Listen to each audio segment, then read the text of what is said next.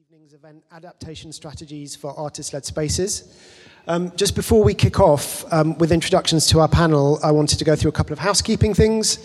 So the toilets, if you need them, straight through the shutters at the back on the other side of that wall. There's no fire test due, so if an alarm goes off, everybody panic and leave via the fire exits that way, so follow the signs that way and come out the way that you came in. The event tonight is being audio recorded and will be available online on the Artquest and Shipment websites. My colleague Tom will be snapping some photographs on social media. Tom's the one in the cool hat. So if you'd rather not appear in photos, please let Tom know. If you're tweeting, Instagramming or similar, and you'd like to tag Artquest, Shipment or any of our panelists on social media, our Instagram handles are up there and around, you might have seen them by the bar and stuff. In terms of timings for this evening, we'll be chatting with the panel for around 45 minutes or so. After that, we'll open up to you all for questions and comments for another 30 or 40 minutes. As I say, the event is being recorded, so if you could wait until I pass you a mic before you ask your question or make your comment, that would be really great. After this, you're all very welcome to stay for a glass of wine, and we kind of call it a night at around 9 p.m. So I'm delighted to be chairing tonight's session, which is a partnership between Artquest and Shipment, who are our hosts this evening. Shipment was established in 2019. It's a moving artist-led gallery that occupies a range of locations to present site-specific creative projects. Shipment produces contemporary art, performance, writing, design and technology projects and is directed by artist and producer Oliver Durkin, who graduated from Chisenhale Arts Place into the Wild Artist Development Programme in 2017 and previously co-ran curatorial collective It's Kind of Hard to Explain, which you might otherwise know as IKO. Shipment's next project was announced this week, and it will be a solo exhibition by Diane Edwards, opening on the 26th of April, running from 6 to 9 p.m. In terms of Artquest, to give you a little bit more information about us, we use research about artists' working conditions and career barriers and motivations to develop the professional information and advice and projects that we provide. We aim to increase understanding amongst artists about the art world in which they operate, helping them find work, make work, sell work, and network. All of our activity learns from the art world in the context of the rest of the world to understand the wider issues, policies, and politics that impact on the opportunities and threats facing arts practice in the UK. And we use all of this to build new projects with our partners and help artists meet their ambitions. Every year, we focus our activities and our programs through a particular filter, and in 2019, we take the theme of work as the impetus for what we do. In particular, the motivations, barriers, and similar that artists face in their working lives, what their attitudes are to money, and their measures of success. So, from our research and that of partner organizations, we know that artists' attitudes to work is generally atypical. Research suggests that they're not motivated by profit or even particularly by pay and will subsidize their artistic practice through multiple other jobs, including jobs that may not have anything to do with the arts. Few report having a pension, and a majority don't see themselves as retiring as other workers do. Despite these negative economic factors, they overwhelmingly report high levels of well-being and agency and think of themselves as serious professionals, even when they don't earn money from their practice necessarily. So only 7% earn more than $20,000 a year in 2015, for example. And for comparison, the 2018 national minimum wage would be $15,269 per year. And there are 36% earning under £100,000 from their practice annually. Many artists are from higher socioeconomic backgrounds and are more highly educated than the general population, even though you don't need qualifications to be an artist. So we believe that how artists thrive in these challenging work environments now could hold cues for future working practices for all. And in the context of all of this, we're looking at artist-led spaces in London and the artists that work there. So we're going to hear from a range of spaces and consider what new challenges current conditions present, how much this has changed over recent years, and whether there are new opportunities that exist today for artist-led galleries that they can capitalise on, and what the pitfalls might be that are around today to avoid. And we'll also be asking what separation, if any, exists between the work of artist-led spaces and the individual practices that are involved in running them. So finally, I'm very pleased to be able to introduce the panel this evening. Starting from close to me to the end there, we're joined by Daniel Kelley from DKUK. Daniel has exhibited in a range of spaces, including the Saatchi Gallery, Whitechapel Gallery, Ancient and Modern, French Riviera, and Matt's Gallery. His works, The Pirates of Carthage, was performed on Resonance FM. He has work in the Saatchi collection and was formerly an associate of Open School East. Then we have Jennifer Lewandowski of French Riviera, who collaborates with artist Samuel Levac, and have opened French Riviera in Bethnal Green as an extension of their long-standing collaboration in 2011. They work in a range of different mediums, including film, installation, music, and performance. And since 2010, they have made music and performed with their band Das Hund. Their work has been shown in UK, Europe, and the USA in spaces such as David Dale Gallery, Garage Rotterdam, Plymouth Contemporary Open, and they've also performed at Serpentine Galleries and the Whitstable Biennale. And actually, I have a prop. So their new record is available tonight. You can chat to Samuel here in the front row, and they're available for 20 quid, so please do check them out. And then next, T-shirts next. Oh, we've got T-shirts. You have got T-shirts. But not here. And we're also joined by Roland Fischer of SET. SET is a charitable incorporated organisation founded in 2016 by Roland Fischer, Joshua Field and Ollie Tobin, and is a multifaceted arts and community initiative based in numerous centres across London. SET curates an eclectic and experimental arts programme alongside Artist Workspace. SET projects includes performances, live music, exhibitions, talks, workshops and screenings which seek to provide a platform for new and collaborative projects. With an inclusive ethos always, SET is a community that aims to bridge gaps between disciplines, creating a platform for collaboration and multidisciplinary experimentation. So we've got a really great range of different perspectives and different speakers tonight. So I just wanted to kick off by, maybe if we start with you, Daniel, and we work down, if I could just ask each of you to talk a little bit about the model of your gallery space. So talk a little bit about how it runs, where the money comes from, and whether the money is sort of divvied out in a particular way. So if particular streams of funding are used to fund particular activities or not, and how that would work. Yeah. So we have been open, this is our 5th year. We've been in Peckham, and we function as a hairdressing salon and an art gallery. So the clients look at an exhibition while they get their hair cut instead of a mirror. So that's where it's about 80% of the income comes from. That pays for all the overheads and staff running costs. And we've also been working with Arts Council England since 2015, through Grants for the Arts and the new programme. So that pays for the exhibition programme. There's been a few gaps. They haven't paid for everything. So the business has stepped in and covered the exhibition costs in between applications. And that's the sort of model. We also train artists to be hairdressers as well. So we're sort of giving artists a skill to be employed. Cool, thank you. Yeah. Hi there. Sam and I set up French Riviera in 2011 in a former shop on Bethnal Green Road, and it was our studio space.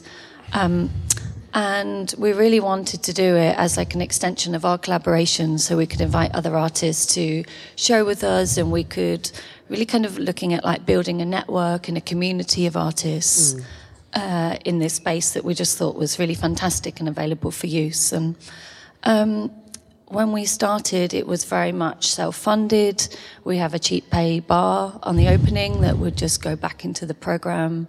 We both had other little bits of part-time work that would go back into the programme too.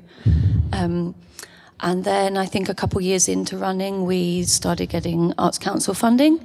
So we get grants for the arts as well. And it's project by project, so it's not continuous. We also we sell our own artwork as artists, and that will also fund, the project overall. So that goes back into the space. So that would go back into it to pay ourselves. And now we're in our 8th year of running. We're really looking at ways to kind of sustain that and to sustain our own practice. And we've definitely become much better at paying ourselves. Yeah. There was a long time when that, that wasn't quite so clear. Yeah, that's important to be able to be able to sort of do that. And Roland? So we set up SET in 2016. The first building we got was essentially we wanted to do something where we'd be able to have our own studios. After we'd run somewhere called Dig beforehand with about 10 of us, Josh and I then continued and wanted to set up SET. So we got a building, and our main kind of income until now has been associate membership fees, which is essentially studio rent, but it just comes under, so people pay different fees compared to how much space they have. And our programme is co-curated with the membership, so a lot of it is self-funded. We also took out loans to set this up, so we had we have horrible loans that we have to repay. And then we expanded a bit from there in order to try to pay ourselves, essentially. And now we run a bar too in Dalston, and that brings in some money. And there are kind of 3 SET buildings. They're all in temporary buildings, and one of the ways in which we keep costs down is through taking on temporary space. But obviously that has risks and problems with it, as in, at some point you get kicked out. But yeah, so that's what we do, and that's... Yeah. Well, that's the thing that you describe in terms of like temporary spaces and having like short-term arrangements and stuff with landlords. I think that's something that a lot of artist-led spaces and studios and projects experience. I was wondering if you could say a little bit something about how you manage that, like how you mitigate the kind of risk of the short-term. We're very open with our membership. So when we take on a site, we say exactly how long we think we might have it for to the membership, and I mean basically it's a community of people working together, so we all go in with the same expectations for what might happen. We try and have an honest relationship with our own landlords and tell them what we're intending to do, and find out how long they're likely to give us the space for. Obviously the upside of it is because you don't expend lots of money on rent, you can then offer much more affordable studios than other kind of arts organisations who take on buildings which may be longer term, but then the costs are all higher. So it's like it's cheap and that's good. Other risks, I mean, there's you never know exactly, I guess, when you're gonna leave a building, but you have a good idea. So if there's planning being put on the building, you can research that. You can speak to the council. They can give you an idea of how long you might have and whether or not it will go to committee. So yeah, can you say a little bit more about how you research and sort of kind of get a sense of how long you've got in a location? So you could basically go on to the planning portal for any borough that you have a building in, then just type in the location, then it will come up with the planning application if there is one on the building, at which point you can research who the officer is, who's in charge of that, contact them, find out their email and just say, are you likely to pass this? How long is it going to be before you put it into planning? So usually planning will be either they'll say, okay, this should go to committee now because it's a decent planning application, or they'll reject it outright. And so there's usually a stage before it goes into the committee at which they're like deliberating, and they're often very honest. They'll say, okay, we can't put this up for committee yet because the developer hasn't said whether or not they're going to have affordable housing in the thing. So at the moment it's in limbo, and yeah, they'll be honest about what's going to happen. And in that way you can judge and you can say, do you have a time when you think we might be out? And you also can speak to the owners of the building, and usually they're relatively open about it. That's great. And like, I mean, your circumstances are slightly different with your spaces. Could you say a little bit about what the situation is? Yeah, sure. We have support in kind to run the space. There's no way we would be able to do it otherwise. Yeah. So like that's been a unique part of our project. And it's stable. You've been there since 2000. We have been there since 2011. But no, I think it's probably coming to an end. Right. And how do you feel about that? Potentially fine, because we have done this for a long time now, and I'm sure we'll continue doing something other with that. But it's like maybe even excited. Weirdly, it will be sad to not have that space because it's been incredible. But then you can bring on something new. So I mean, sustainability is this thing that's often held up as a signifier for success, but actually it's perfectly fine at some point to go, this isn't working, or this has reached a natural end, and it's a good time to stop. Yeah, well, it can push you into taking on a new challenge and adapting rather than just kind of trudging through something. Yeah. Not that, I don't know, I think part of the fact that we have our own practice and we always kind of juggle these two things has kept it quite fresh until now anyway. But yeah, then, it will make you kind of adapt to a new situation. Yeah. And Daniel, you've recently moved into a bigger space, haven't you? Can you say a little bit about that? We expanded. We started in a tiny arcade as part of Artlicks Weekend, and that was with a space that was sort of, I think you wanted £50 to hire it for the weekend, or it was £100 to hire it for the weekend, or £50 a week if I signed a 3-month lease. That's pretty amazing. But it was like 3 meters by 2. Yeah. So it was just about big enough to do a haircut. Then I sort of took the unit next door, and I was in this sort of double cupboard for 4.5 years, and that was really cheap. It was just off Rye Lane, and in an arcade subsidised by, or sort of a reasonable rate from the Wilson family who run the Bussey building. Right. So that was helped launch the business, really. I mean, it turned from an art project into a business in that space. And I tried to move out 2 years ago onto a unit on Rye Lane, but it wasn't the right time. And we've just recently reopened on Queen's Road to a space which is 10 times the size of the previous space and has daylight and is lovely. So that's, we're all really happy and delirious on vitamin D now. And I wanted to ask you all, in terms of, we talked a little bit about sources of funding and like where the money comes from. I just wondered if you could say a little bit about how that impacts on the program that you run, and maybe actually also a little bit about whether and how that impacts on your audiences as well, the people who come to the space, or who you kind of target the program towards. I mean, maybe if we start with you. Yeah. Can you say the question again? Yeah, please? so whether the way that you generate income for the space, how that impacts on your programming and the people who you attract to the space. Yeah, I mean, for us it's very specific because we've done about 48 exhibitions and showed it to we've had like a 1,500 clients. Wow. So that's 1,500 people come in for haircuts and sit with the exhibition for over an hour or 3 sometimes if they're getting their hair coloured. Yeah. And about 70% of the visitors aren't art people. And that's way more time than I've spent in front of any kind of artwork. Yeah, well, we've got a collection show on at the moment, so it's a painting.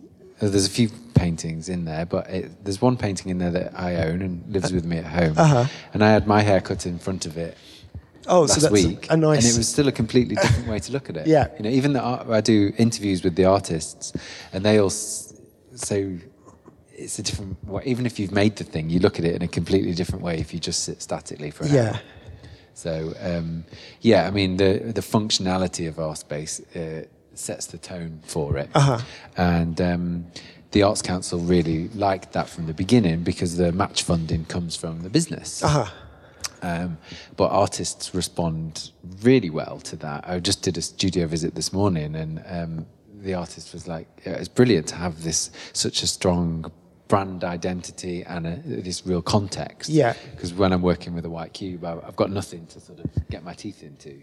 So, it completely influences the programme, and often I'm the one sort of telling the artist to sort of get in the way a bit more. Right. They're very respectful of the sort of so environment that we want to coming into. Allow it to keep working as a space, and you're like, no, come on. Yeah, you can get in the way a little bit more. Yeah, that's nice.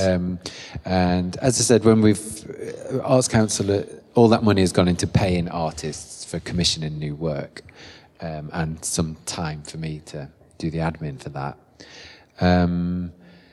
But then when the Arts Council hasn't run out, we've found cheaper ways to do exhibitions, so perhaps showing sort of pre-existing paintings, or occasionally artists have then given me a proposal that I've just thought, oh, that's too good, I've got to do that. And I've just found the money. You've funded it from the business? Or? From the business, yeah. Cool. Our programme is curated by Sam and I, and it's very much an invited programme based on meeting or knowing artists that we'd like to work with.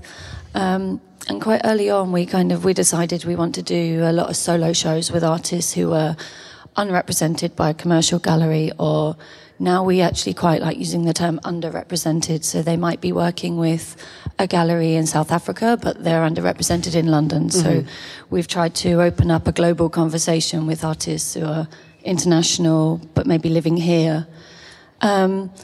We try not to let budgets rule it. It's more that we will go for funding, and if we have the money to put on a show, we'll be as clear as we can with the artists, like, you have X amount of money to do this. Yeah. And therefore they can make whatever they can make within that. And we kind of work backwards from that space now. Yeah. Because it seems to be the clearest way you can do it. And likewise with ourselves. So if we're doing something, we would sort of now expect that sort of same thing. Yeah. No, that's great. And what about you, Roland, in terms of the programme? So we have the programme's kind of split between, we have the bar in Dalston, and we have a live music programme, which is almost every night. Well, it's performance and music, and then it kind of moves to more electronic stuff on the weekend. And Josh basically organises, who's in the audience at the back. He basically organises that and does the programming for the bar, so that's our kind of everyday thing. We also curate our own events there because, we both curate our own events and then curate events with our membership. And then in Allscott Road, which is down the road, just the first building we have our, I guess, more like arts programme, which focuses more on exhibitions. We do some talks at both. And I guess at the moment I'm organising we're doing a residency programme at the moment with Oxford Brookes University, and that's got some funding from the Arts Council, which is called Cahoon Projects, and I'm co-curating that with Alex Trott, who's the head of their art, the fine art course at Oxford Brookes, and that's to do with basically the idea of social class in the 21st century. Her research topic is the working class avant-garde, and we'll have 4 residents over 4 months who will be making 2 exhibitions from working class backgrounds, because obviously that underrepresentation in the arts at the moment has been pretty well highlighted. The funding for it the bar obviously funds itself, so all of the music and the performance that's put on there is funded by the bar, and we then either from membership fees fund our own programme, but now we have had funding over the last couple of years for the programme at Allscott Road from the National Lottery and then the Arts Council, but just for individual projects. Great. And we also do our own ones, like Josh and I did a play that we just funded ourselves. Oh, well, actually, that's quite nice because it leads me on to my next question about your own practices. And so I just wondered how running your own artist-led space impacts on your practice. You might not even, or whether you see it as a separate thing or whether you see it as part of your practice as well. It'd be nice to hear more about that. Yeah. So I was on Open School East when I started DKUK, and it was very. I trained as a hairdresser when I was 17 before going to art college, and so it had always been something that had been on the side. And I still sort of felt like that when I started at Open School East, the residency program. I'm sure everyone knows what that is. And I started there, and I was sort of doing these sort of theatrical performance things, and I was very much talking about the salon as a side project. But having a sort of concentrated time in the studio really made me think about what I wanted to do, and the DKUK was going very well and building a lot of momentum quite quickly. But I still sort of had this pull towards wanting to finish off this production that I was working on. But it just very quickly became apparent that the salon had a lot of momentum, and I was really enjoying that. And so there was this turning point where I stopped writing the play and made a font, which we've now got. We've got our own font, and that was like one of the happiest days of my life. That's what I used to do as a 10-year-old kid, was like draw out fonts on my record and tapes and VHS things. Yeah. So yeah, I've never really looked back since then. I think it depends who you're talking to, if the business is running my art practice or not. And I know this touches on one of your later questions, but I all just see it as work now. Yeah. I really don't spend much time deliberating on it. It satisfies everything I was interested in as an artist. That's the big question, really, is that because some aspects, like with any job, like there are aspects of a job that you like sometimes, and aspects of a job that you don't. And quite frequently, we talk to artists, and they're like, "I just want to be in my studio making work," and it's like, yes, but that's just like one part of, arguably one part of what you sort of need to do. So it's really interesting to hear what bits satisfy you and what bits don't. And it sounds like it's quite a pleasing contained package for you, and that most of it is working for you. Yeah. I mean, I kind of even enjoy the bookkeeping, to be fair. We were talking about it earlier. It's all just work. Like a lot of it I kind of don't look forward to, but when I'm doing it and seeing the whole thing, there's new people coming in now, and it's all rolling. I'm like, well, this is it's brilliant that this is all working, and I'm asking other people to do a job. So that bookkeeping is my job. It's So I'm employed by UAL as a lecturer. I only did 3 days, but you have to be employed to do that. So I still do things as an artist and things like this, which is very rewarding. But yeah, day in, day out, I'm running a hairdressing business and an art gallery. Yeah. I don't want it's a bit more nuanced, I suppose, because I don't want the people who are coming to get their hair cut to feel like they're participants in my art practice. And they're not. They're coming to the salon, and it works like any other. They get a really good service, and they get the haircut they want. Yeah. They just get to look at something different. I'm less interested now in taking it other places. We have done exhibitions abroad in other galleries. But I think now we've got this big new space. I'm really sort of focused on making it there, rather than taking it into someone else's gallery where the whole thing is seen as a thing, I think. Yeah. Great. Yeah. And Jen, what about you in terms of your own practice, you and Sam's practice? I'm not so keen on bookmaking, but luckily my collaborator's very good at it. So, Sam and I have a very expanded practice, and so we do describe the gallery as an extension of that. But as you've already introduced, we also make music, and we have our visual art practice that's been ongoing and continues to be. So we tend to, we just sort of swing a little bit, like, we'll program for a certain amount of time, and then we'll get on with some of our own work. And so actually for the last 6 months or so, we've been using the gallery as our studio. And that's just been fantastic, again, to kind of reclaim the space for a bit. But, we're working on a program for the autumn where that will then go back into say 4, 5, 6 months of gallery programming. But during that time, we've also got a solo show in Athens coming up at the end of the year, and various music performance projects happening, and another off-site project of our own. So we'll just manage it. I do think it's helpful having two of us to do that. But we've also just found it's been really beneficial of like building a network. So having an artist-run space for us has been brilliant, of like that community, you know, and helping other people. One of the things we realised quite early on was that we really enjoyed doing that, and programming and working with other artists and helping their projects come into fruition. And we found we were good at it. So we were like, let's just do it. Yeah.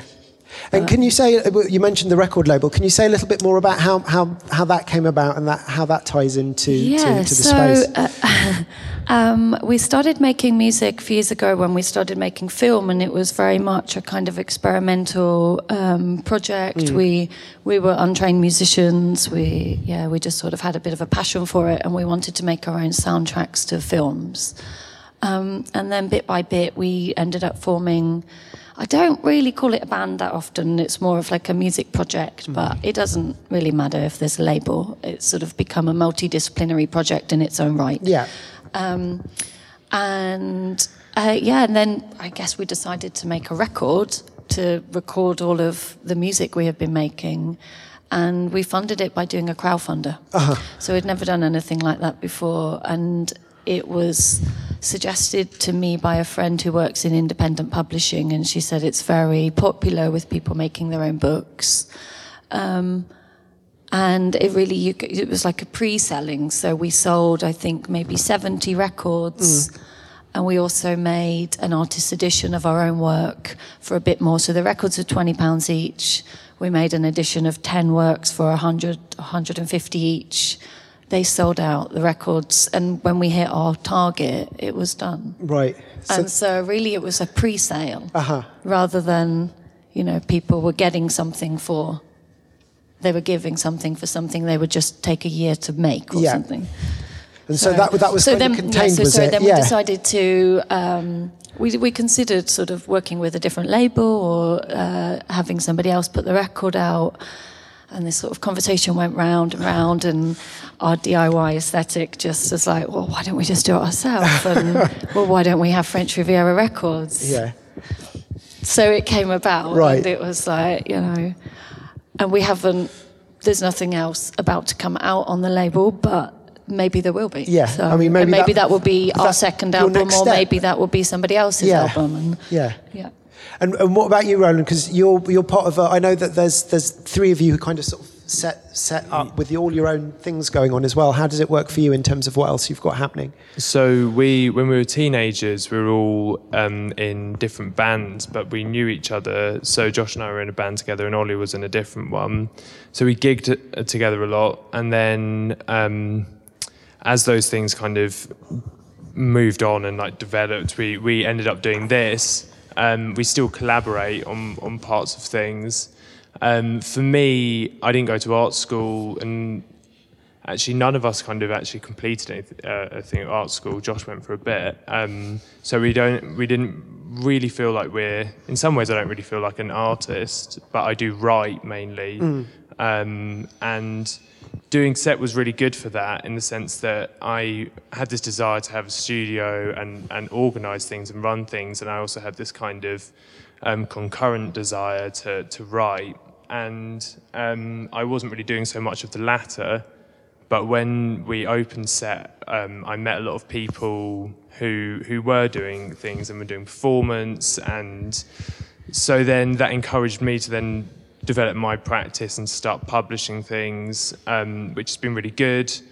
And then it's also, you know, for instance, Harry invited us in, Harry Bix, who's an associate member. He runs something called East Anglia Records. He invited Josh and I to do something as a part of that, and now I sometimes play in the East Anglia Records house band.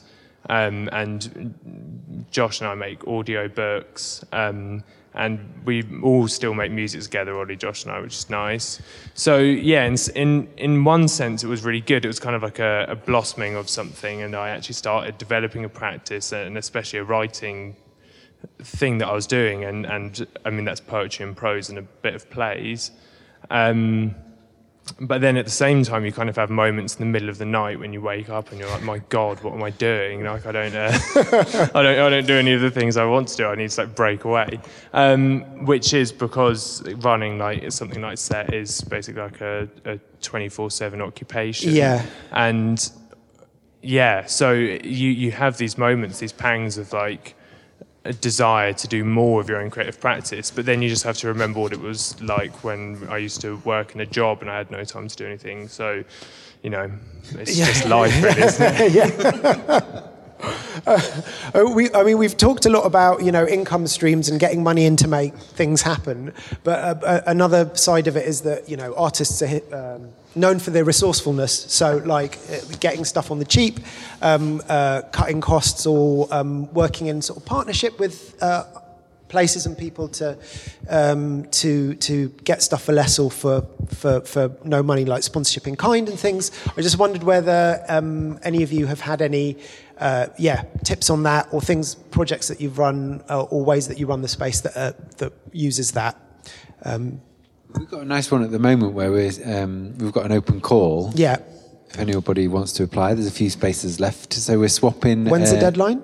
22nd of April. Okay, we'll plug that. Yeah. We're swapping artworks for haircuts. So we're doing one per day. And you bring us an artwork and we'll cut your hair. And so that's quite a resourceful one. Yeah. And that came from the long, exhausting process of opening a really big shop and not wanting to sort of mess artists around and not know when it was going to open. Yeah. So we sort of soft launched with that. So yeah, I guess that was quite resourceful. And in the beginning, I first did it in a, what's that gallery called? Ancient and Modern, on Whitecross Street. And I sort of built up, again, it was, artists came and did a show, and then I gave them a percentage of the money that I took in the haircuts for the day. So it very much came from having a skill and having friends who make art and just building something up, plugging it all together. But it sounds like what ties us all three together is the entrepreneurial spirit of artists, and that's something you just see through and through, and people just making stuff happen. Yeah. And is that like a sort of label that you? I mean, we hear it a lot at the university. Fostering entrepreneurial activity in like arts graduates and stuff, and there's a lot of kind of resistance sometimes, particularly from younger graduates, towards that term and towards seeing their career as an artist as a business. Yeah. And I mean, I think that's partly tied into the fact that, like the research showed that we've done shows, is that money and earning money isn't necessarily the primary motivator for practice. And I just wondered whether that's true for you guys, and whether that's changed in relation to your space. So whether running an artist like led space makes you think differently about earning and why you're making work and the importance of earning money from it. 10 years of not earning makes you think differently about not earning. It's fine to think that when you're at art school, isn't it? But it gets to the point where you think, I need to be a successful human being as well as being a successful artist. Yes. That art-life balance, that needs thinking about. I think that comes down to individuals as well. Like people need to stop inviting artists to do things for nothing. Like you should have a fee to do an exhibition. You should have a budget to make a work. Like you should be paid for your work. Like you wouldn't ask the plumber to fix your toilet just because you love it. It's what you do.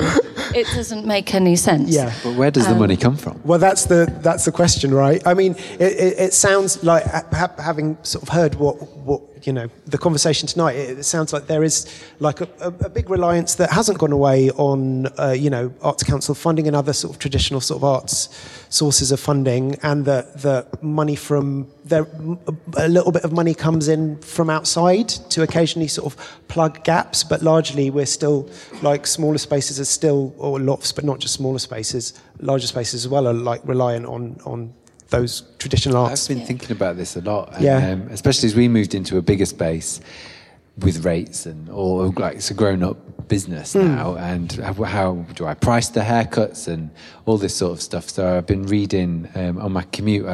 I've had my business education through podcasts and audiobooks and stuff, and I've just come around to the conclusion that I think people should start paying to see art. That's the only reason I can come up with, or a membership sort of model where people are paying a sort of studio and the money gets divvied up between artists. Because while ever there's an expectation that exhibitions should be free to visit, the state is drawing back their funding, so the artists are being the one that are subsidising the exhibitions, whether it be with their time or resources or whatever. And it's a really tough place. The bill. And it is. It's like it's the arts admin staff and the artists who are sort of subsidising it.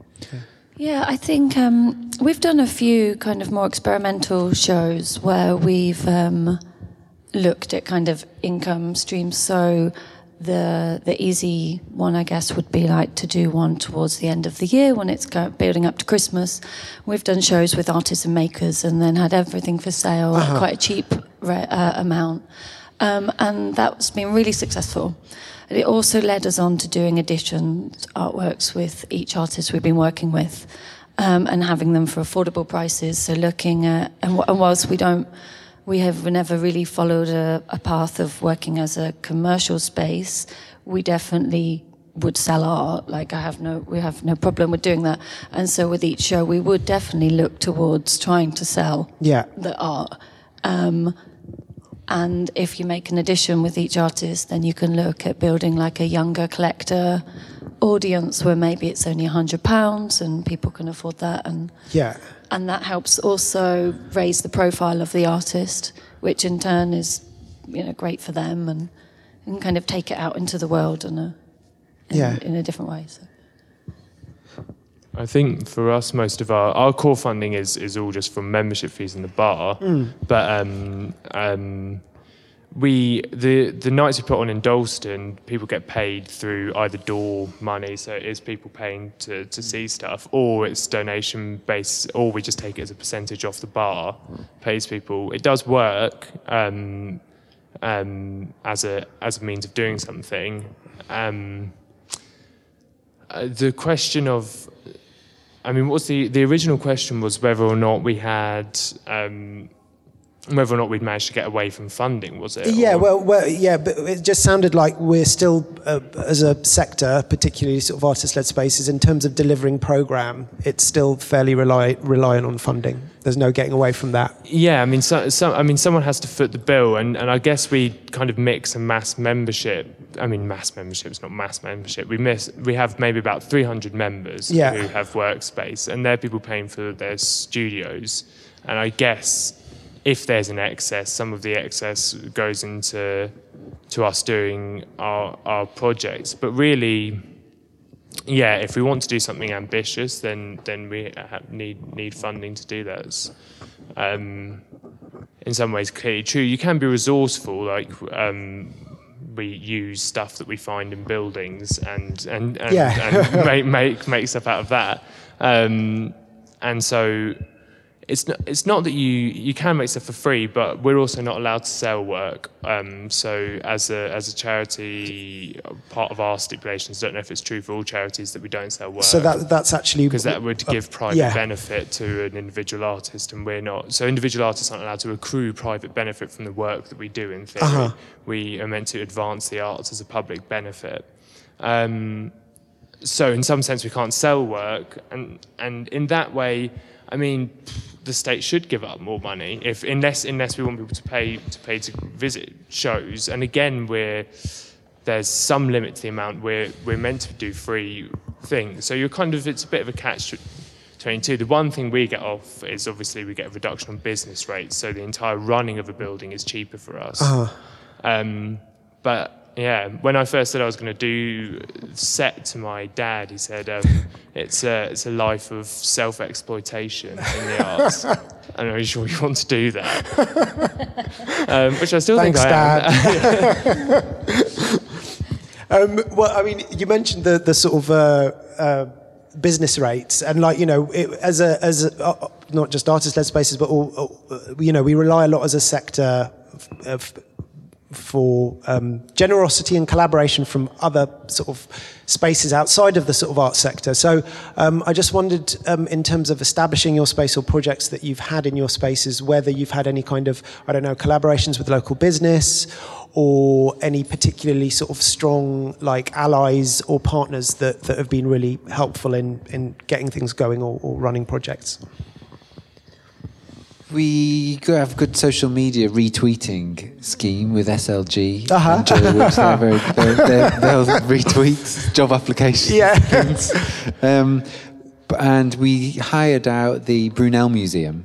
So it's something I definitely want to push, but we've not done a lot of. Didn't you do a thing with like a local business with bags, where you sort of produced merchandise, or am I misremembering? Yeah, we that? just commissioned the bags from a local screen printers. Right. Yeah.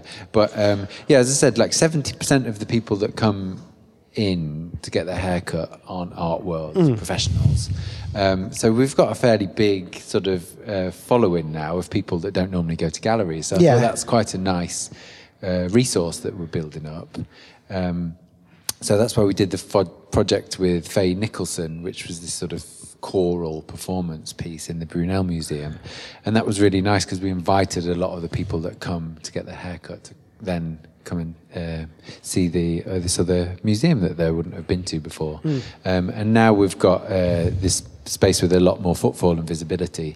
That's definitely something we want to include. So we're expanding showing a lot of art to new audiences, but then also maybe we can link in with other galleries and maybe co-commission, and then you spend an hour with us, and then you might want to head on to another gallery around the corner and see their space as well. So it's definitely something I'm excited about, but we've not done very much. Well, actually, that's something that I did want to sort of talk a little bit more about, is that quite frequently for artist-led spaces are really important because they kind of support artists sometimes earlier in their careers and act as a pipeline to more established spaces or bigger galleries and institutions.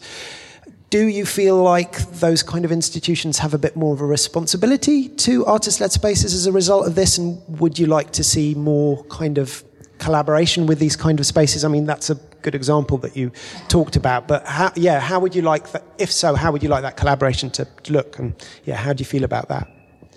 Yeah, I think that would be very beneficial, actually. And it's definitely something Sam and I have discussed.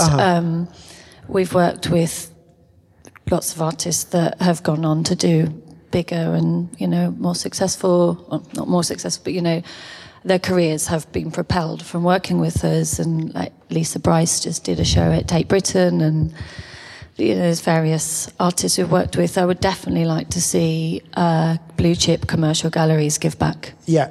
And I think it could be via cash, basically. And mentoring, I think support and just sort of being there and helping you sort of spread, continue what you're doing. And I'm sure there's various partnerships they could become involved in. I think it would be really helpful. Yeah. I mean, in some sense, we're slightly more new to this, and we don't expect much from them. But at the same time, it's not just arts organisations. There's interest for loads of different businesses to partner. Yeah.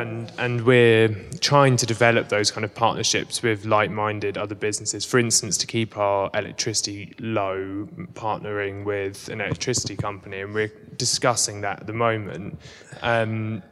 And I think, we don't really. It would be nice to get some money. Some money is always nice. But other than that, we're not expecting much from anyone else. We have we partner also in some sense, working with Oxford Brookes has been good, and we're developing relationships with different places around here. Like we've got a good relationship with CGP that's around the corner, and that's been really nice. And these things will grow organically, I guess. But yeah, from the larger institutions, we don't expect much. But we do find working with universities good. Also because they bring both expertise and funding, which is good. This collaboration with sort of other galleries, and one of the things we talk to individual artists about a lot is how important it is to have like a sort of support network in terms of getting feedback and developing your practice and your kind of careers. I just wondered whether there's a similar sort of support network amongst artist-led spaces, whether you meet and chat with other artist-led spaces about how to do it, what goes wrong, what's working, what isn't. We've definitely supported each other. Yeah. I think it's sort of very sort of on the ground. Yeah. You work together. Yeah. So Daniel's done projects at French Riviera and Haircuts.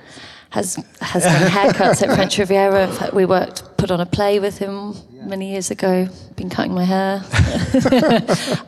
Josh, who runs SET, did a music project in our yard. I think you kind of just swap that resource quite a lot. Great. Sorry, go on. I should say L'Oreal gave me 20 grand towards the new shop fit as well. I forgot. So yeah, we have partnered with other businesses.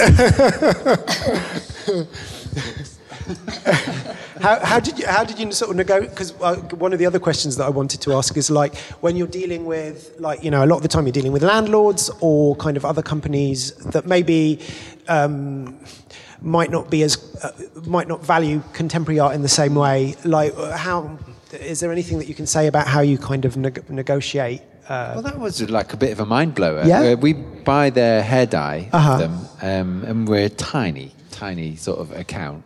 But the guy said that we have a regional rep, and his manager really took a shine to the project because we got in an award and came to visit and sort of mentioned that if I was to get a new premises, they could make an investment in it. And it's a sort of, I think normally it's a loan that they'll give to a hairdressing salon to help them renovate, and they'll sort of expect some sort of L'Oreal light boxes to be included in the renovation and to sort of give a uniform-ish look to some of their salons. But James loved what we did, and often this is paid back. They might do with two businesses where you sign a contract and say that you'll buy their products for 5 years and you don't have to pay it back. So he absolutely loved the project and loved what we were doing within the hairdressing industry, and made this huge investment, and we don't have to pay it back, and we didn't have to put any of that. He sort of kept their designers well away and let us just spend it on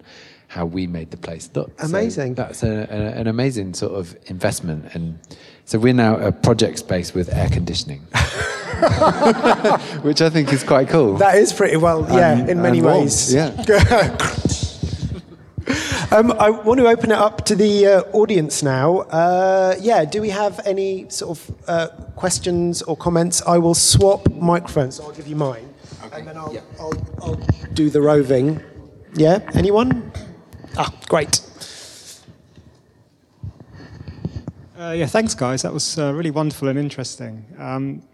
Just wondered whether you had any tips, actually, for finding spaces in the first place. I think Daniel mentioned how you got your first small cupboard, but I wasn't 100% clear on how you guys first went from not having a space to actually having somewhere.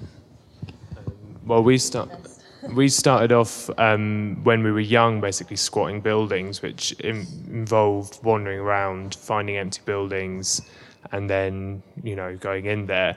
When we started Dig, we came very quickly to an arrangement with the landlord in which we'd kind of gone into this building and he agreed to put us onto a contract. After that ended, we used the same method, but not just entering buildings. We wandered around, looked for empty buildings, then went on the land registry, bought the land registry for £3, and then contacted the owner and said, do you want us to, or can we use your space? That is both time-consuming and incredibly demoralising, because about 90% of the people you speak to don't get back to you. But then once you have one place and you have a test for having worked, people come to you. So and also speak to councils who are helpful and often have space registers. Southwark has a space register where they just offer up opportunities to bid on buildings. Usually you have to be a company or an incorporated organisation in some way, but you can kind of do that fairly quickly. So yeah, and nowadays, obviously there are moments when we don't take on buildings, but it's just about spending a lot of time contacting people and telling them about what you want to do, and eventually they will give, like, someone will take a chance on you. If there's no easy answer, I know that's our Art Angel find a lot of their spaces. It's on a bicycle, just going around. And looking. And actually, my new premises I found through a land registry search. Yeah. So it's that real proactive sort of nature, and that was just a complete fluke. The first one I sent through to the owners landed at the right time. Really, that's great. Yeah. A sort of supplementary question. So, who would you contact in the council? So you find a space on the land registry. What particular?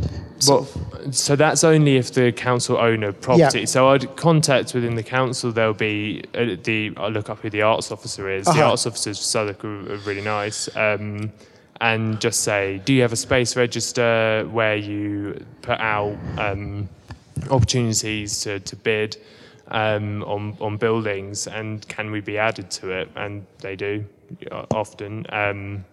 In fact, I'm pretty sure Lewisham, Southwark, and Hackney all have space registers. I'm not sure about Hackney now, but yeah. Great. Anyone else?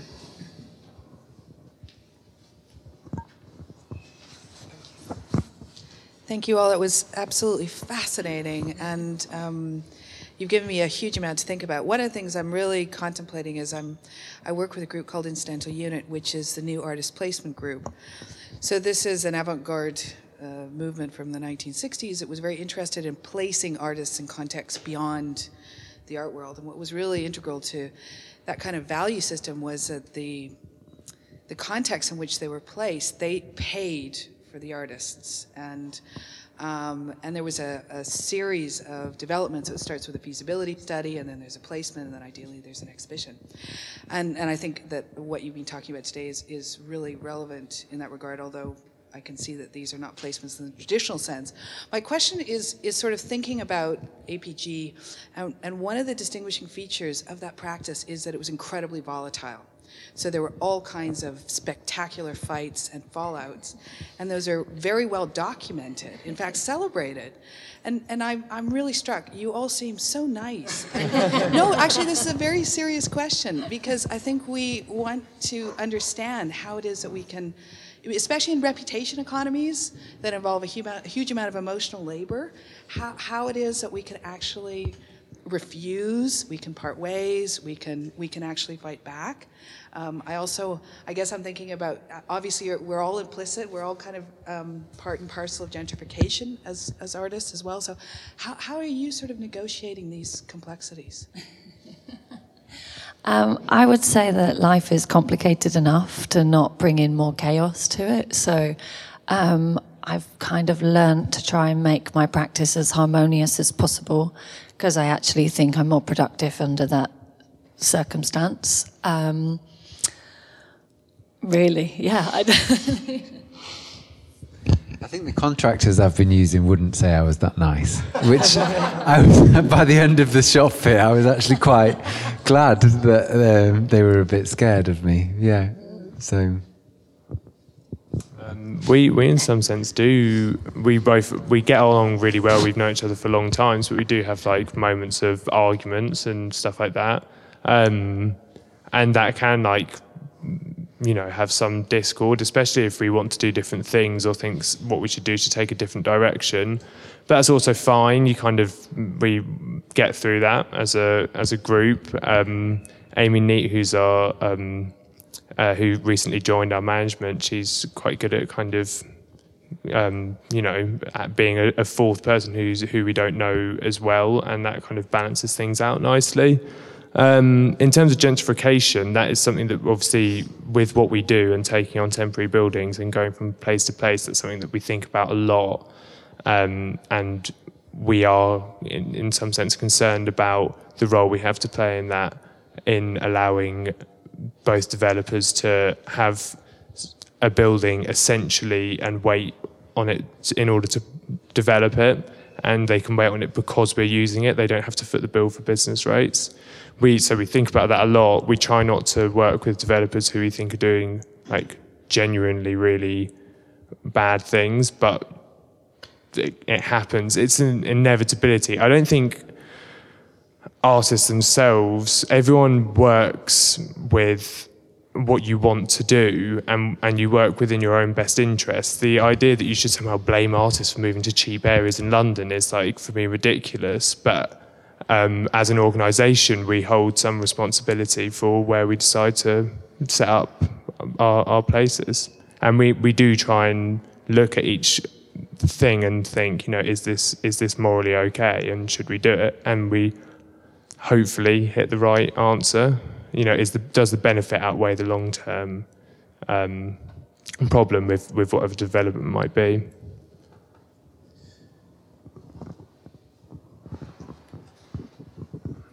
Hi, I have a question about audience. So, I guess looking at the audience you have right now, how did it build up in the beginning? Was it more organic process? Your friends come over to your event and word of mouth kind of spread in that way? Or it's also a combination of more planned, proactive reaching out? If that's the case, what kind of advice you have in terms of developed audience and understand them? I guess mine's a bit different, really, isn't it? It started off with very low overheads and just friends really coming to get their haircut. As I said, it was 50 quid a week, so I'd only have to do sort of 2 haircuts, and then that would cover the rent. But people in the beginning would just come in, they didn't even know that I was a hairdresser. There was people, you actually know how to do this? All right, thought you were having a go. So it took a long time in its own, I guess about 2 or 3 years to really get the idea that this works like a hair salon, but you look at art instead of a mirror, and you actually get a good service. So for me, it was just really lucky to have really low overheads and to be able to ride that out with the support of the art world, I suppose, who were coming. We got the Arts Council funding quite early, so we were commissioning really good shows with pretty big artists who would bring a few people and do a few haircuts. But yeah, sort of word just spread locally for me. I have a long-running offer that still goes today of you can pay what you can for the first haircut. Now it's quite expensive to get the top price you can pay now is £70 to get your haircut with me. And it's £50 with the iddie who I've trained. But yeah, we do this pay what you can for the first haircut, so that everyone can still come in and experience the place, no matter what you're used to paying. And so I think that has built up. It's been this sort of one-man mission started off a one-man mission to sort of get people into good quality haircuts, and it seems to have worked. At the beginning, I did my own branding and posters, and they all, I thought, looked quite good, but it didn't bring anybody in. So when I started working with a graphic designer, she took the logo and actually made it good. And now people see the posters and they come in. So I think that is the one thing that has been really good is local posters for us. And Instagram, I don't know. Some people said they've seen it and come in, but it's really hard to track, and it takes a lot of work to do the Instagram. Yeah. But I think you do need it. So. Yeah, I don't know. We started with a group show. It was very simple. You do a group show, each person brings an audience, and it was friends and family members, and everybody kind of came together. I did find it kind of quickly, before I knew it, there were shows where I didn't recognise lots of people, and that was actually really fun and exciting for us, I guess, to build that new audience. It is that it was like solely an art audience, but we've also definitely looked to kind of expand to our local community, and we've had everyone from like local shopkeepers and the butcher, and we get an old East End audience. We're in Bethnal Green, so we get an old sort of East End audience come in. We also get a Bangladeshi community audience come in, and we definitely, we would encourage that as much as possible. And I guess just sort of trying to have a diverse program where we don't show a specific type of art. We'll do as many different things as feel interesting to us, and try to really open that perspective up as much as possible. You do a good newsletter as well, don't you? I think that's quite important these days. Do we? Oh, yeah. That's good. And we sort of do all of those things ourselves. We also design a poster for every show, and actually resourcefulness. We've sort of worked out a very cheap way of doing that, and it looks very sophisticated, I would say. It sort of looks like a screen printed poster, but that's just because we invested in good quality paper, but we use photocopier, and it just works really well, and we mail that out, and people really like that, and that will reach people who can't come to the shows, but they'll be like, oh, but we've got the poster up in our gallery, office, studio, like whatever that is, and that really works as well, I've found. So we definitely started off kind of word of mouth, like you guys, and I guess because we ran this pub for a bit called the Greenwich Pensioner in Poplar, and that started this idea of having something like somewhere where just anyone will come in. It's your local boozer, and then you might have some performance or something at the same time, and that was interesting. It led to like quite bizarre meetings of people. And moments of like, because it was really just like local people would come in from about 4 to have a drink, and then suddenly like all of these people from the studios, where Ollie had his studio originally, Ollie Durkin, and they'd then come into the bar for like the performance, and there'd be people who, like it was kind of like a meeting of worlds. This is really like, also it was in an area where it was really high poverty rates essentially, and that worked quite well for a long time, and so that's kind of what we tried to do with SET in Dalston too, that it's open for everyone, it's free to come in, anyone can have a drink, but you can also enjoy the music or see the performance, and it does work up to a degree. I guess at Allscott Road with our like other art program, it's more art crowd people. We're trying to reach out and make connections with local organisations, which are doing at the moment for our projects, and we do advertise in all of like Southwark libraries and stuff like that, because that's a good place to get people in. We have a reading room at Allscott Road too, which was open up until recently, which did draw in, some people who just wanted to sit somewhere. When we had heating and it was warm in the summer, but no one wants to sit in Allscott Road in the winter. It's freezing cold.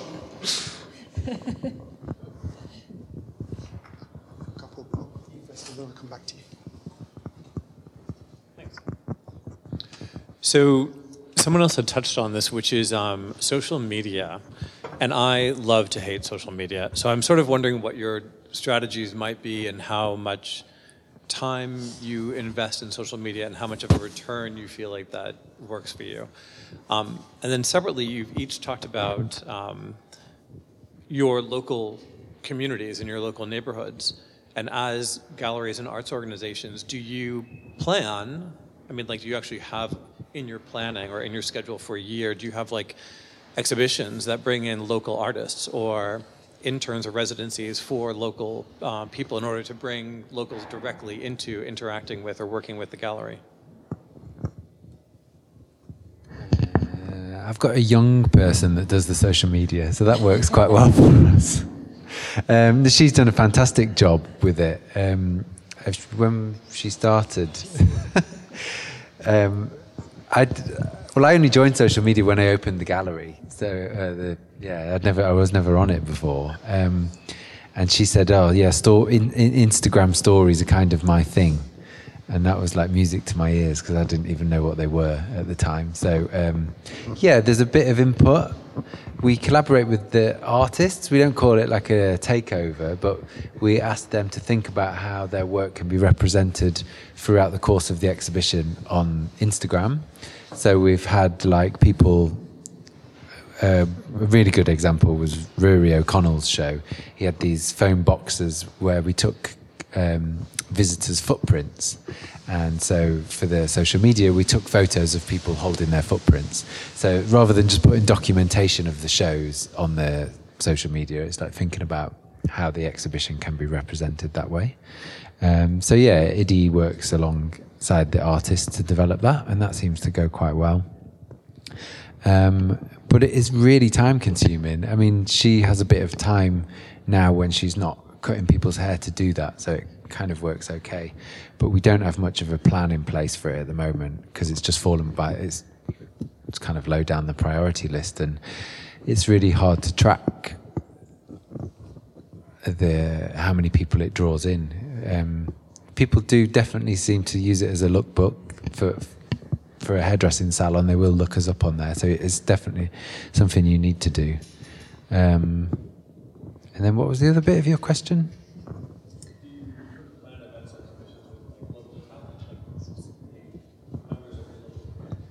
Not specifically, but we're in southeast London, and that seems to be where most of the artists are now. So, yeah. Yeah, I don't. Social media is not a huge thing for us. I like to post pictures of palm trees from all over the world, being that it's French Riviera. And the local thing, everything we do is kind of curated as part of our kind of ongoing practice with French Riviera, and it's really it's not specific, but I guess it's not specific to the local audience. So I like the idea that people will come and see some art in this old shop, and it's there and available for them, and they can wander in off the street. I guess one of the things that's great about French Riviera is it's on street level, and we've got a lovely big open window, so you can also see it from outside. We did a show a few years ago where it was called Le Télévision. In the beginning, we used to do all of our titles in French, and we also had a run of various French assistants who just seemed to start contacting us, so they helped us, so that was quite fun. One girl who couldn't speak any English, but had got a job with a gallery in France, a very good gallery, but they said you have to go to England and learn French, and learn English and come back, but no other galleries would take her. So we were like, well, that's fine, it's fine.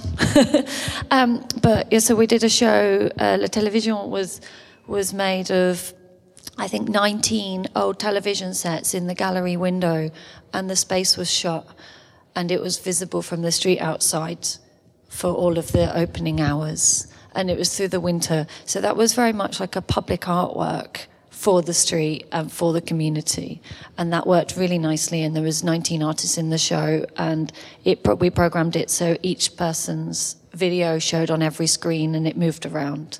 So I think that one, that was sort of specifically for people in the neighborhood who maybe wouldn't necessarily come in, but we became very aware that a lot of people were stopping and seeing shows from outside, even though it was a very welcome space for them to come into. Not everybody wants to, and that's fine. And they really, that had huge audience numbers. People were stopping and watching all day and into the evening, so...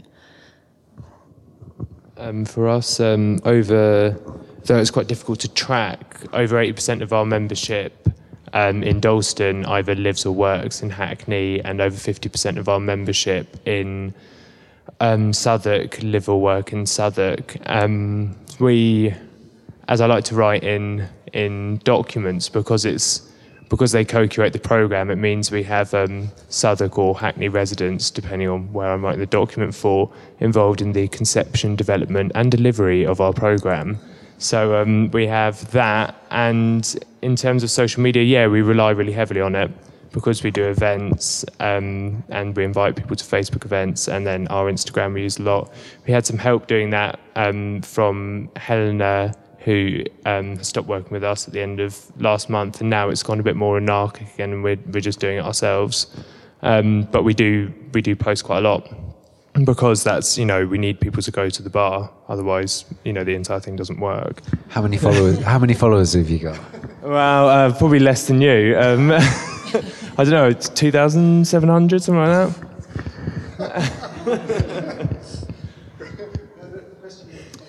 that. I just wanted to. I get my questions is for Daniel, but also for SET. Just in terms of how you see your businesses kind of growing into the future, and it's certainly something that we're sort of considering with French Riviera in terms of what's the next stage for it. Having done it for a number of years, it's kind of, do you carry on? Do you keep growing? And I'm quite interested in how Daniel was saying he's expanded, and what that kind of involved as in terms of whether it was necessary to bring in outside investment in terms of being able to do that, but also that there's a kind of mirror in terms of what you're doing with in terms of the income streams. So you were saying that most of your income comes from the business side of it, so from selling haircuts, and a kind of minority comes from the funding from the Arts Council. Whereas with French Riviera, I think it's kind of sort of the opposite. We have kind of a majority coming from the Arts Council funding and a minority coming from sales of artworks. So I'm just wondering if you see the business growing in terms of developing the art gallery side of it, and whether kind of selling artwork will kind of is part of your vision for the growth of the future of the business. It's a really good question. So I've sort of had to take my role as a business owner more seriously. And that started about 2 years ago. So I've got a 5-year plan now with goals broken down. Last year's goal was to get a new space. So I know that was this year's goal, so I've done that already. By 5 years, the plan was to franchise and sort of have different spaces around the country and tour the exhibitions round. But since opening this new shop, I've thought, I don't want to open another one. Maybe the 50 Maybe quid it's too spaces. soon. Yeah, exactly. So I'm not sure about that now. It's really interesting to think about. We got our first big loan grant from the Arts Council, but they've told us that we probably won't get another one now. So we got to that point.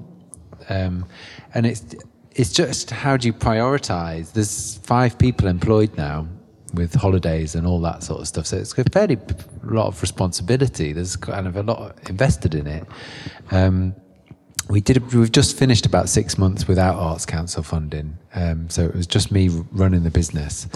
And luckily I've still got 1 or 2 artists I could phone up and arrange an exhibition in 90 seconds, because that was about how much time I had to plan the show. Because my priorities are on making this business financially sustainable now. And a year or 2 ago, I would say it was 50% gallery and 50% hair salon. Perhaps in the beginning, it was more 80% gallery and 20% salon. If I talk to my brother, who's a financial business person, not artistic bone in his body, he'll say it's 80% hairdressing salon and 20% gallery, because that's how much money. That's what the financial statements say. But I don't quite buy that, because I think it's not as simple as where the money's coming from and how the priorities of the business. So my goal is to set it up as a B Corp, and that's sort of in between a charity and a business. So you can, I think my goal is to do that by next year, so you can have it legally written into the business that you can, it's equal balance between your shareholders and your stakeholders. So you're equally prioritizing making money with a sort of social impact. So that sort of, I was looking at CICs and social enterprise, but they're not quite right, because they're a bit more like you, I think, more on the charitable side. And it's a business, and I've put 3 years into it, and I want to make money now. Like, I need a fucking holiday. And so this felt, the B Corp felt like a nice way of you doing a business, but doing good with that business. how it clicked into place was training up artists to be hairdressers.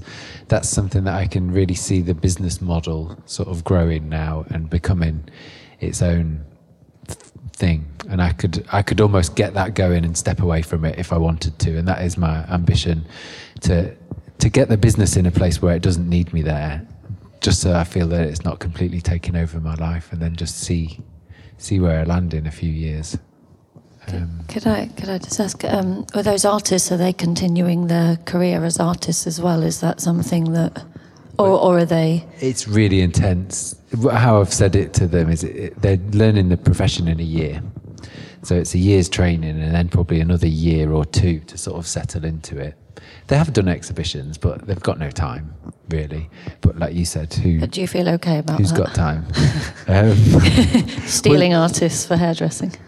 Because in 3 years, then they'll have time and a profession, and they can work wherever. And then, they can open your franchises. Yeah, exactly. Like what graduate does have any time? So at least they're learning something. Yeah. So I feel fine with that. Yeah, they can do my Instagram. I think we've got time for maybe one more question, or if not, then I'd invite you to all join us for a drink. Any final questions before we wrap up?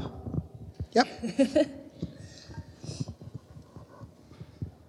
Sorry, I just can't stop myself when I'm thinking about something. Today we've been talking about artist-led space, and we understand space in a sense quite literal, having a physical space. But I think a space can also be a virtual space, online space, as well as creating a kind of space for conversations on art. I'm kind of just pondering around the advantage and disadvantages of having physical space versus doesn't have a physical space. You can still run programs online or only kind of rent or partner with spaces when you need to do programming. So I just kind of wondering whether you have thought on this, or you have thought about kind of giving up the physical space to go more mobile, more kind of fluid. Yeah, I haven't really, but I guess it just comes down to personal choice. If that's the project you want to work on, or if you want to work on something physical, and I think you're absolutely right. You can do either, and there are project spaces that run as an online residency program or otherwise. So. I think the art world's been very slow to catch up with the digital revolution. Music, fashion have all really had to change their models massively because of what's happening in that regard. But I think I was interested in the facts you said about how many people earn a living. And I was doing another talk at the London Art Fair a few months ago, and somebody said there's about 30 people buying art. 30? 30. Off about 300 artists. And this was someone who's researching this for a PhD. And so the rest of us are sort of underneath, just sort of bubbling around. And I suppose it doesn't suit those 300 or those 30 people for art to move into a digital realm. But the rest of us, it would probably suit quite well. Yeah. So I thought that was quite interesting. Yeah, I mean, just to pick up on that, I think the potentiality for it to be more democratic in some way and reach a wider audience is huge. But then at the same time, I like live things and seeing things live and the experience of that. So, and as you were saying, I think it just depends on the project you want to do. But yeah, it could, in theory, you could just reach so many more people and everyone can experience something. Well, Roma on Netflix, I think, is quite an exciting turn, because that means that the art can speak for itself and it can get into homes all across the world. Which it wouldn't have reached like for going through an independent sort of movie publisher. So I do feel very excited about that. But I think the art framing of things in that regard, just nobody's found the right platform for that yet, where you can come to it with that patience that you would go to a gallery. And that's the sort of the stumbling block. So many tabs that you can open. The stumbling block in my mind, yeah. But I'm going to let somebody else solve that. I think we've run out of time, but Great. I just wanted to say a massive thank you to DKUK French Riviera and SET for joining us this evening, and a big thank you to Shipment as well for hosting us, and also to you, the audience, for taking part. So thanks again. Thank you, everyone. Yeah, thank you. And, Thank you, everyone, for having me. Yeah, please join us for a glass of wine just around the corner there, and yeah, we can pick up on any other.